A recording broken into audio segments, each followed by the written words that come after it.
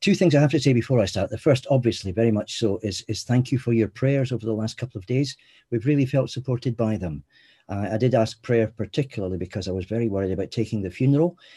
It was a difficult occasion with some potentially very hostile people there, and hostile both because of their opposition to Christianity and perhaps also because what they'd heard about me.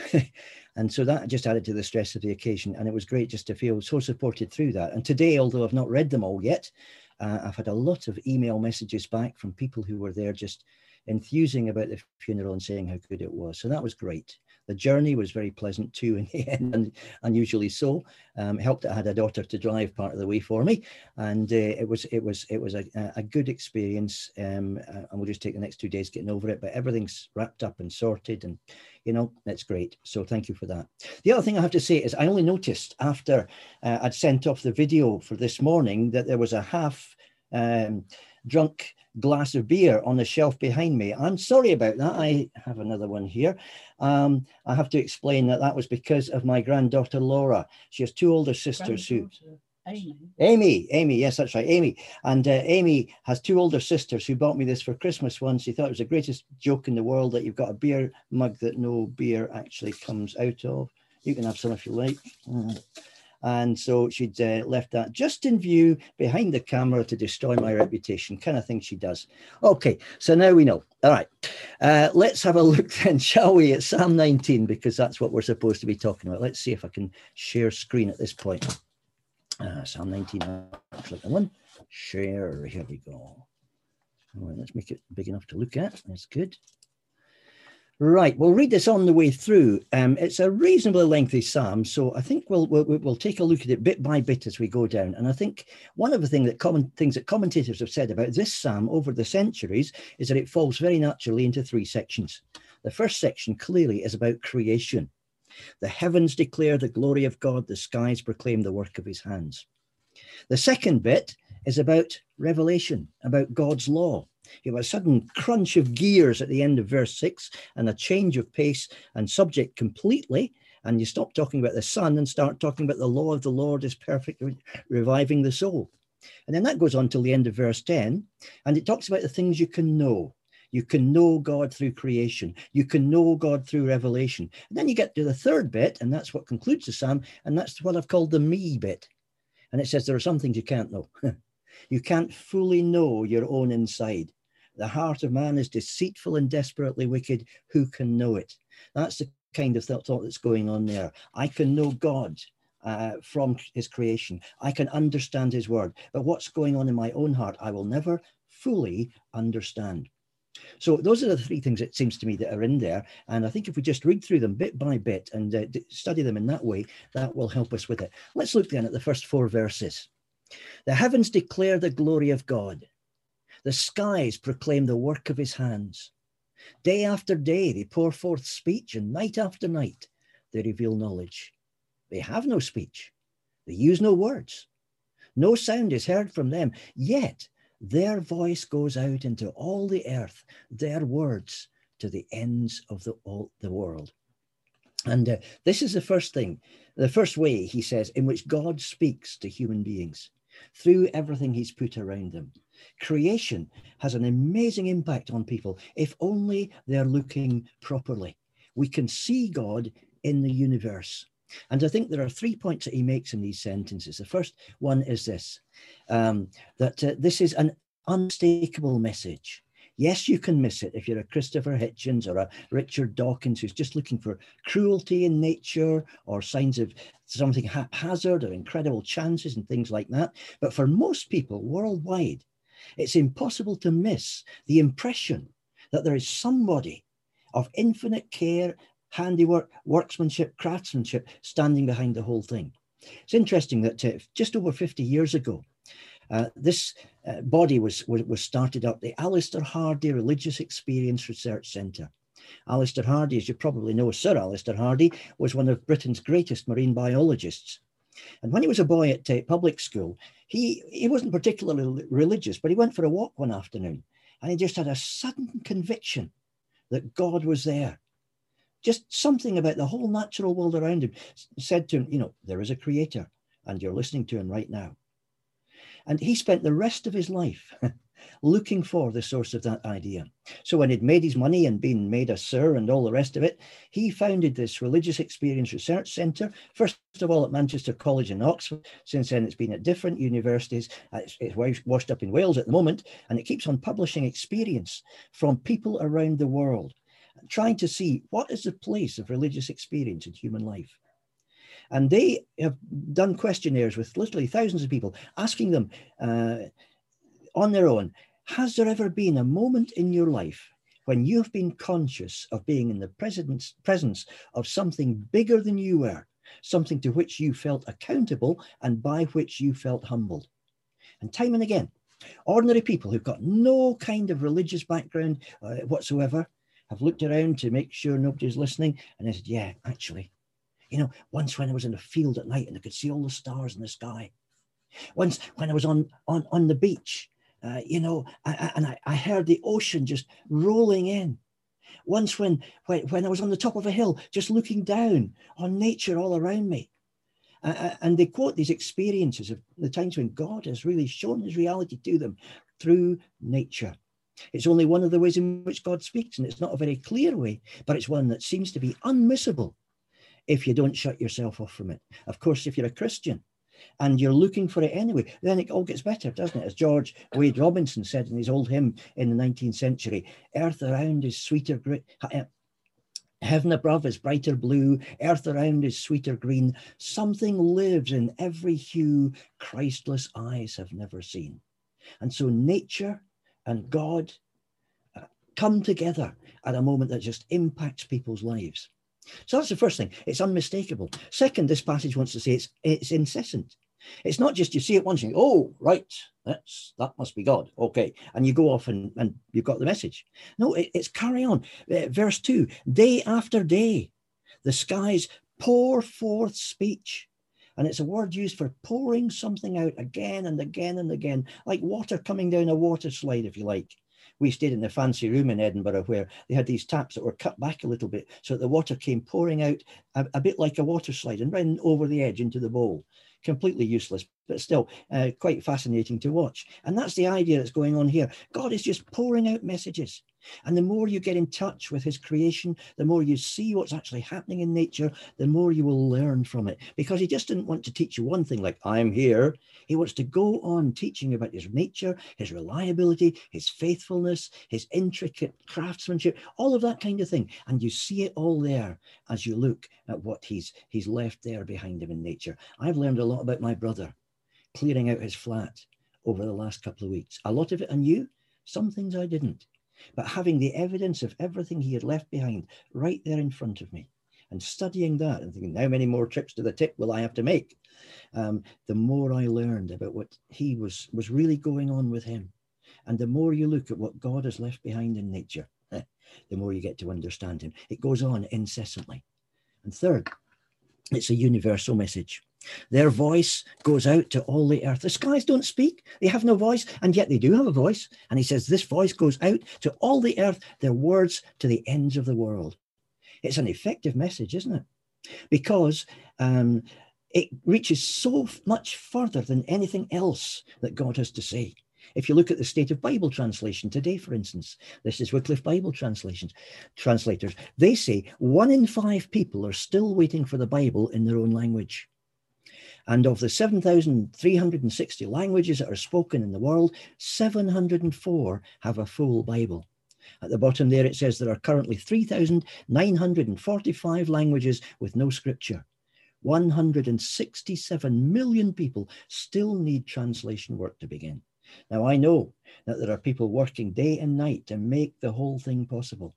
And at the end of the whole translation thing is now within reach. And maybe within 20 years, we'll have the Bible accessible in their first tongue for everybody on earth. That's incredible. That's fantastic. But when you think how long it is since the first Bible Society started, God hasn't limited himself to what humans can achieve through spreading his word. He's made himself available in the skies to all sorts of people. And for many people, that's the first step. And for some of them, perhaps in parts of the world, the only step they'll ever have towards knowing that the real God is interested in them and cares about them. So that's the first part of it. And then he uses three images, which I think are quite interesting. In the heavens, God has pitched a tent for the sun, he says at the end of verse 4. It is like a bridegroom coming out of his chamber, like a champion rejoicing to run his course. It rises, this is the sun, it rises at one end of the heavens and makes its circuit to the other. Nothing is deprived of its warmth. And there's a pun going on there because the word he uses for warmth is another Hebrew word for sun. So nothing is deprived of the sun. Everything the sun has to give is given to everybody all over the heavens. It does a perfect job. Okay, let's look at those three pictures. A tent for the sun, a bridegroom, a champion. What's this picture of a tent in the sky all about? Well, Nahum Sharna was a Jewish Bible scholar. Shame he shouldn't have been a Christian, but he never was. He really understood the Bible pretty well. Nahum Sharna says about this psalm that what it's doing is it's picking up on mythological ideas that were common in the Near East amongst the Egyptians, the Hittites, all sorts of people, because they all were sun worshippers.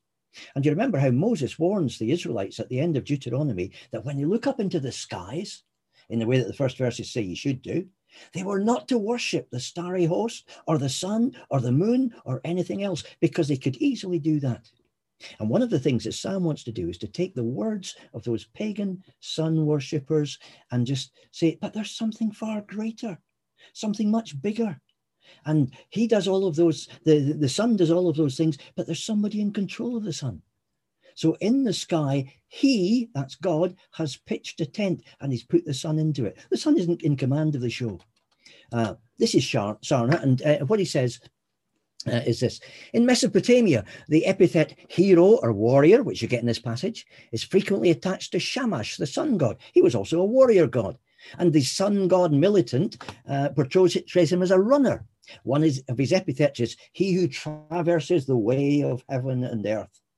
A Hittite hymn to the sun god Istanu carries the line, you stride through the four eternal corners.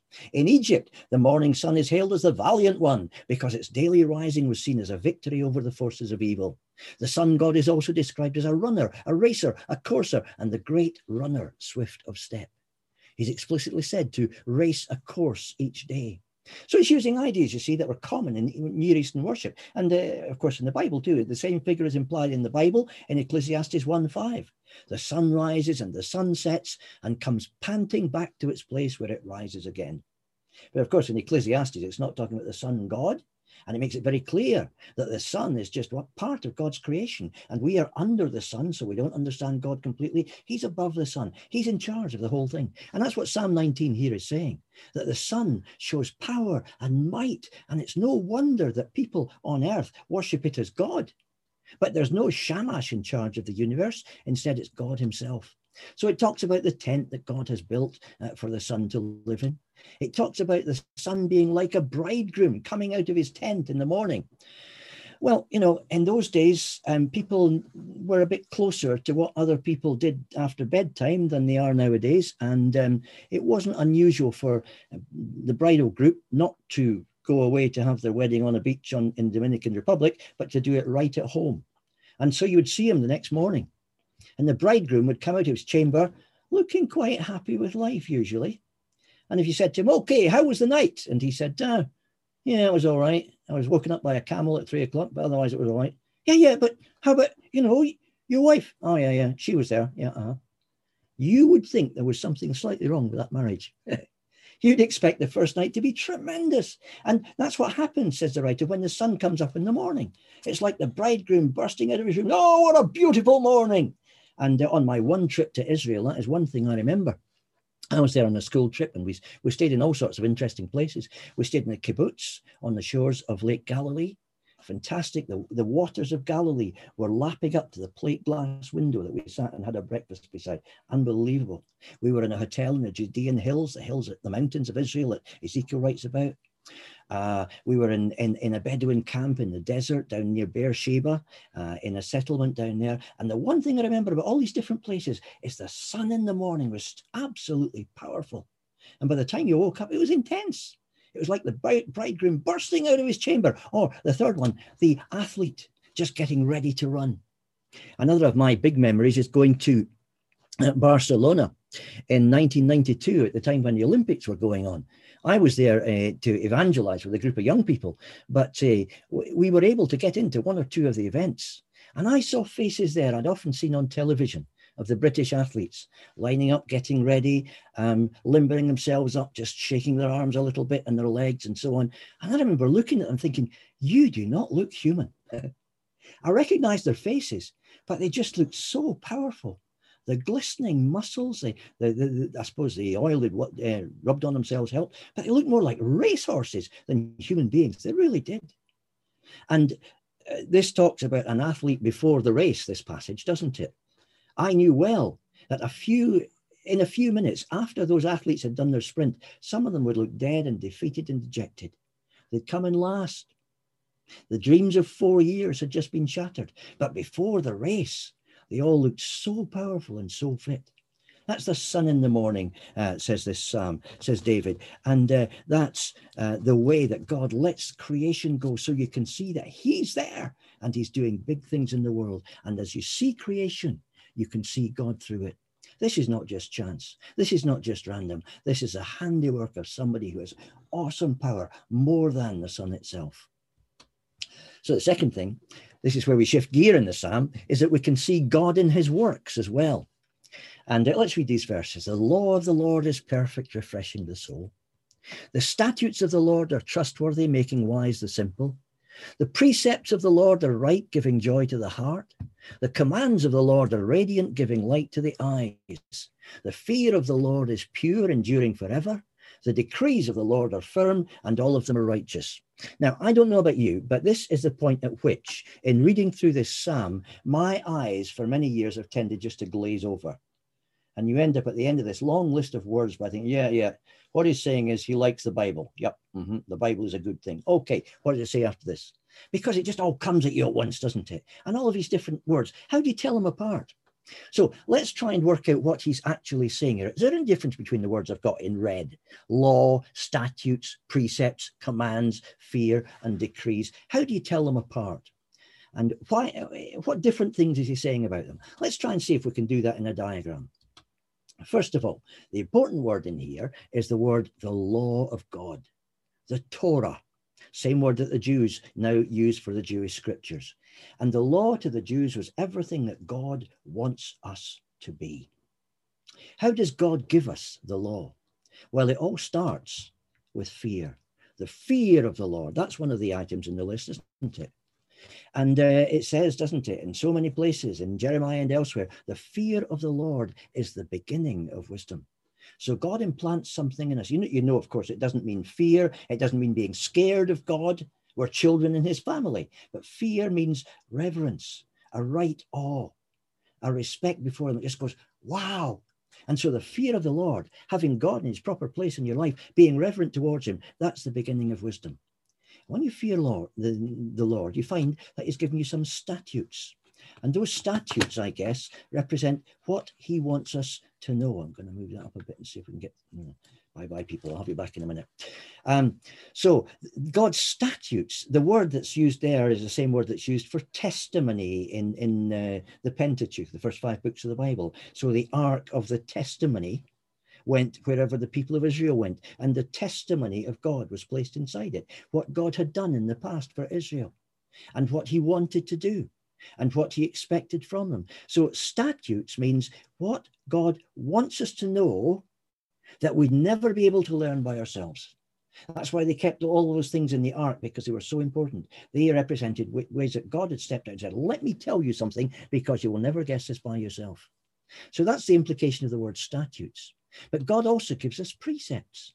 And precepts are the things that help you to think, that form patterns in your behavior, so that you know that when a thought comes across your mind, it's a good thought or a bad thought. So that you know if you have an impulse to do something, whether it's a good impulse or a bad impulse. So that when somebody says something to you, you know how you should react. Precepts are the things that organize your behavior. And so God's given you his testimony, things you would never know otherwise.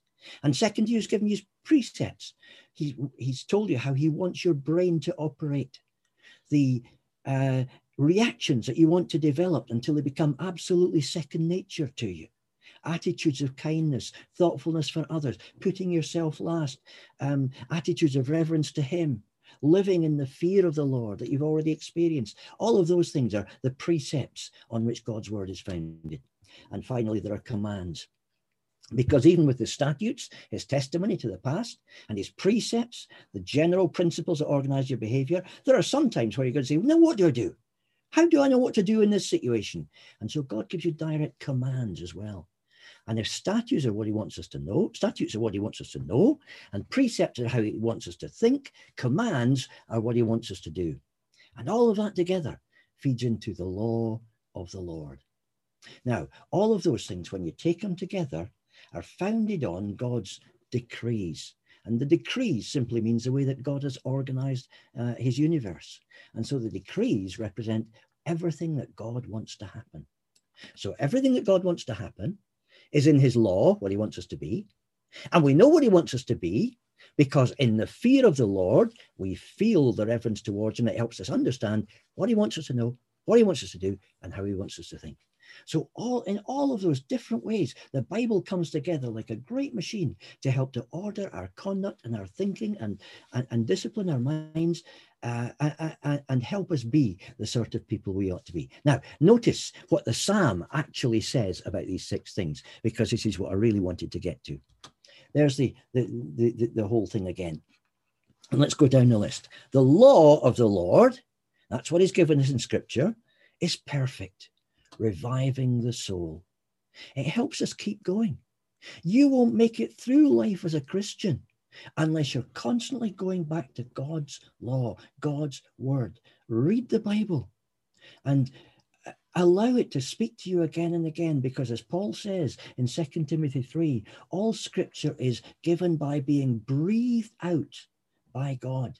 That's what the word he uses there, theopneustos in Greek, actually means. Inspired by God, some old translations say. But the real meaning is expired, breathed out by God. It's as close to God as you can get. It's a strange expression, isn't it? But when you think about breath, you can see what's going on there in his mind. Breath is a very intimate, personal thing. I mean, if you've ever been sat on a bus and somebody comes up and sits next to you who's absolutely drunk, and he keeps leaning across you and telling you confidences right into your ear, and you could smell how much he's had to drink that night, you know all about breath, don't you? Or more pleasantly, if you're holding somebody close to you, a small child or something like that, you can feel the breath on the neck. It's just a very, very intimate, personal kind of moment, isn't it? Breath takes you really right up and close to somebody. So what God has breathed out is as close to God as you're ever going to get. So the law of the Lord helps us keep going. What's the second thing? The statutes of the Lord are trustworthy, making wise the simple. And the statutes make us wise.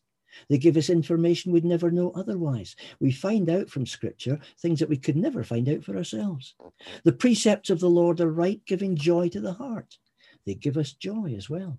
Now, precepts, the ways of thinking, the patterns of behavior that God wants us to follow, sometimes don't seem too joyful, do they?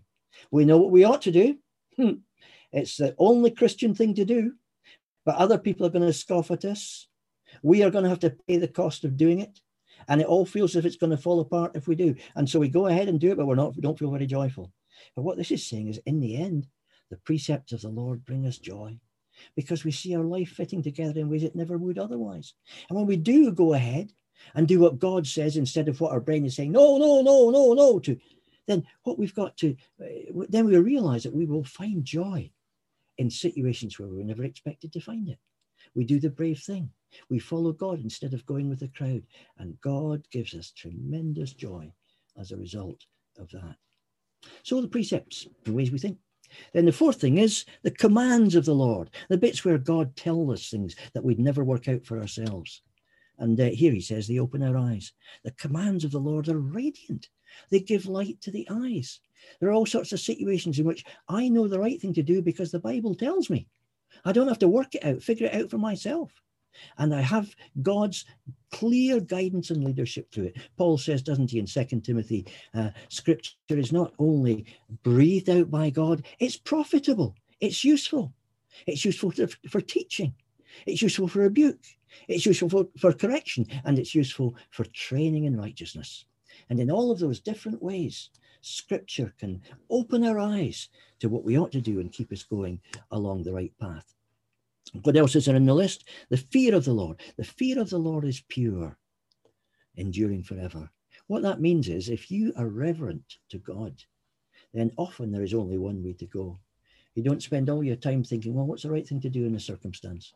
What should I do? Should I push my own interest? Should I push the interest of somebody else? How do I work this one out? No, the fear of the Lord makes life simple. It's pure, it's simple. Just do what he tells you. Go with that, and you'll find he'll do the miracles. He'll bring the joy. Do you remember first miracle Jesus ever did? That was the synagogue at Cana, the wedding at Cana, where he turned water into wine. First miracle in Jesus' career. How did it happen? It happened because his mother said to people who were serving people at the wedding, whatever he says to you, do it. That makes life simple, doesn't it? And that's the point. The fear of the Lord makes life simple.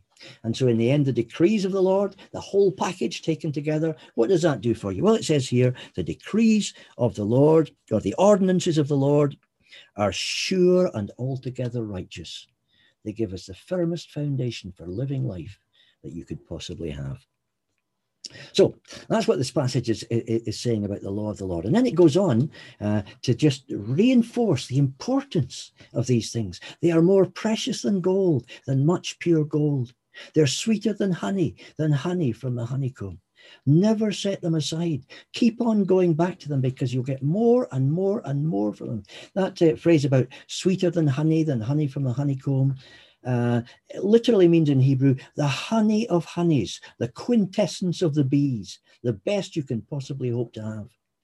And there's no way he could say more strongly, the Bible is desperately important. Nature, creation, yes, that will speak to you, but God has spoken directly through his word, and that's never got to be neglected.